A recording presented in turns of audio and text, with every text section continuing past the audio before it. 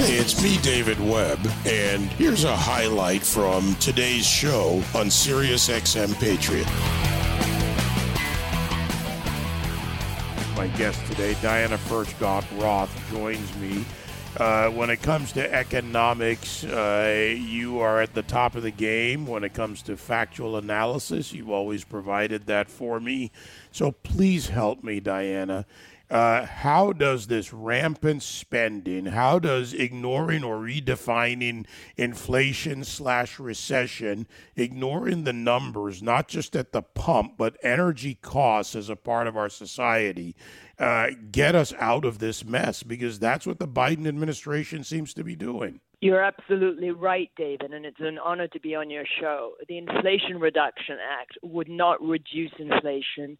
It would increase inflation. It would result in more renewables as part of our electricity mix. That makes electricity more expensive, David, and energy has a big weight in the consumer price index. So we shouldn't believe that this is an Inflation Reduction Act. Well, when they sell it that way, and I see the constant narrative, I've got to ask a common sense question. Is it that they don't know, or is it that they actually believe this? You know, at some point, 1 + 1 = 2. Well, I don't know. I don't want to ascribe motives to anybody, but it's not going to reduce inflation. Plus, this bill came out the proposed bill was rolled out the day after we heard that the economy is officially in a recession or had 2 quarters of negative growth. We don't want to be slapping a 15% corporate minimum tax on companies when we are in a recession, when the economy has just experienced 2 quarters of GDP decline. Let's talk about a big part of our economy, and obviously a large group in this country, the transportation industry, beyond the drivers, that a lot of them who call into this show out there, the long haulers, short haulers, regional haulers. You're an expert in transportation economics. What needs to be done in order to get that part of our economy functioning properly? And who knows, if that was successful, maybe they'd pay attention to other things in Washington, D.C. When the Biden administration came in, President Biden announced that he wanted less fossil fuel exploration, slower pipelines. He ended the Keystone XL pipeline that would have brought in fuel from Canada for us to refine and turn into gasoline. So he made a statement that he wanted less energy, less gasoline. Sure enough, this is what we have. And as a result, prices have gone up.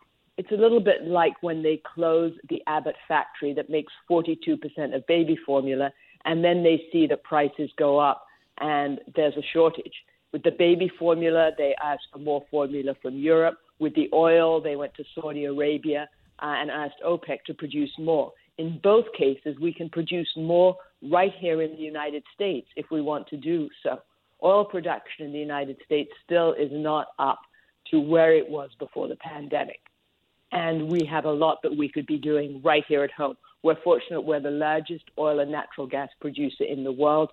We can affect market prices if we want to do so. Instead, we're focusing on renewables, and wind and solar do not go into people's gas tanks.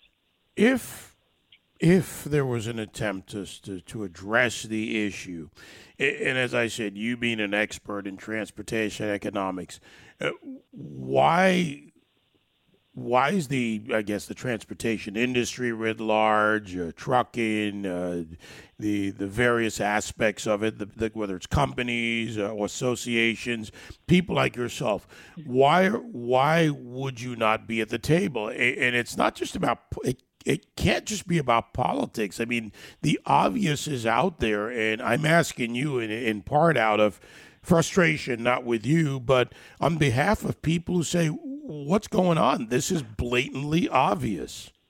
David, it's blatantly obvious. It doesn't take a transportation expert to see that only 5% of vehicles sold last year were battery-powered electric. that America is independent in terms of oil and natural gas production, that these battery-powered electric vehicles have problems with short range and ability to recharge, and Americans don't want to be in smaller vehicles with perhaps breaking down or losing fuel after 250, 300 miles with screaming kids in the back of the car. So we need to be building on what we have. And this administration, for ideological reasons, is in debt to the environmental movement, which wants to push battery-powered electric vehicles, which would mean we were dependent on China rather than being dependent on our own resources. And these battery-powered electric vehicles would not slow global warming. They would not slow global emissions because they have to be made with fossil fuels. The batteries are made in China. They're shipped over here using fossil fuels. The electricity is generated primarily using fossil fuels. So for those people who are concerned about global emissions, they would not help global emissions either. This is purely ideological. It's like a religion, David. Let's go through, and by the way, I always appreciate your points and the things you provide for not only my consideration, but for discussion. Lowering inflation, what could be a big driver of that right now? We know that energy and food prices are a big driver of inflation, as are rents, what we call shelter costs, mortgages and rents. Rents are going up. Electricity is going up. Gasoline prices are going up. And those are the main drivers of inflation right now. Gasoline's up by about 50% over the past year. Energy prices are up about 30% over the past year. Different aspects of food are up 10 to 20% over the past year. We all know this when we go to the grocery store. I went to the grocery store yesterday. A dozen eggs, store brand, were $4.25 a box. Used to be eggs were about $2 a box. Everything is going up.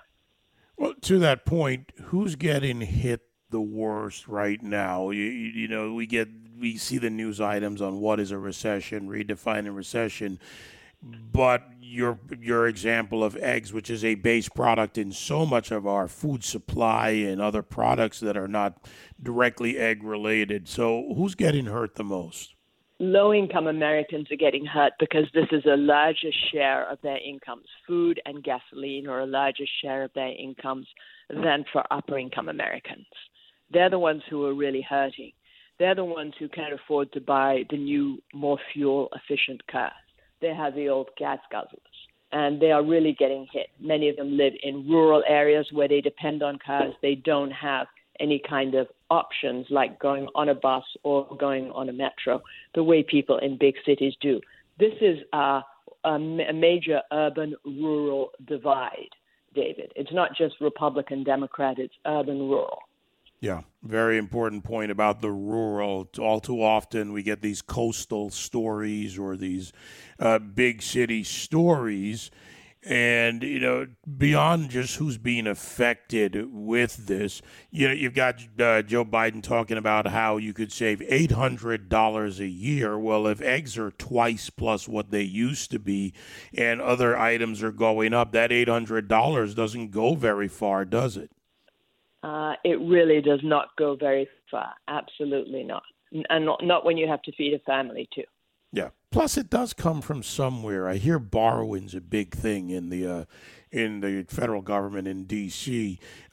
There's something else that's going to happen here. If eggs, and I'm going to keep using the eggs example, if eggs are up 2 times over, and I've seen the same thing at the grocery store, people are going to cut back. They're going to cut back on spending. What does that do to the economy?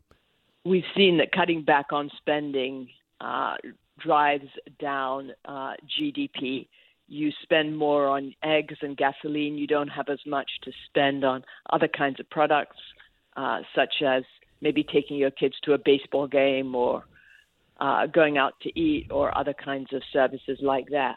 We also see that businesses react to people spending less. We saw that business investment went down last quarter substantially. Private investment went down by 13.5% last quarter. That's why this is not the time, David, to have a new 15% tax because it directly affects these companies that provide investment.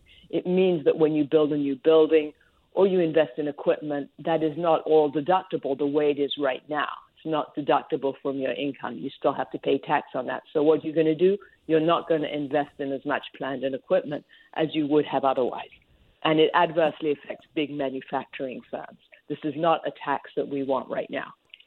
Or any and they do those things like hiring people. If they don't hire, if they don't expand, if they don't innovate, that all has an effect. To wrap up today, and certainly never wrap up our ongoing conversations, this modern monetary theory, this phrase and what it means, is this just a new twist on an old Keynesian?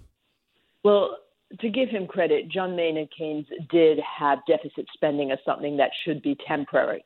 Modern monetary theory says you can basically spend large deficits and the Fed can expand ad infinitum. You can do it practically infinitely and you won't get inflation. But what we've seen is over the past couple of years that, yes, we do get inflation. We started 2021 with around 2% inflation, the Fed's goal. We're right now up to over 9%. Even before the Ukraine-Russia war, at the end of the year, we were up to 7%. So modern monetary theory is not giving us what its proponents said that it would give. Yeah. Well, the math matters, and that's what you do when it comes to economics. I always appreciate the David, information. It's all common sense. It's nothing expert. All your listeners know the same thing. They can see the eggs at the supermarket just the way I can, and they can see the government spending.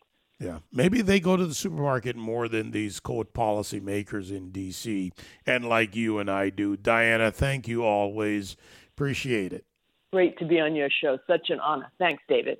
Diana Furchtgott-Roth, adjunct professor of economics at George Washington University. Read her writings, read her website, dianafr.com, and you can follow her on Twitter at DFR_economics. That's among many reasons. Transportation expert. Learned a lot over the years, especially for you truckers out there.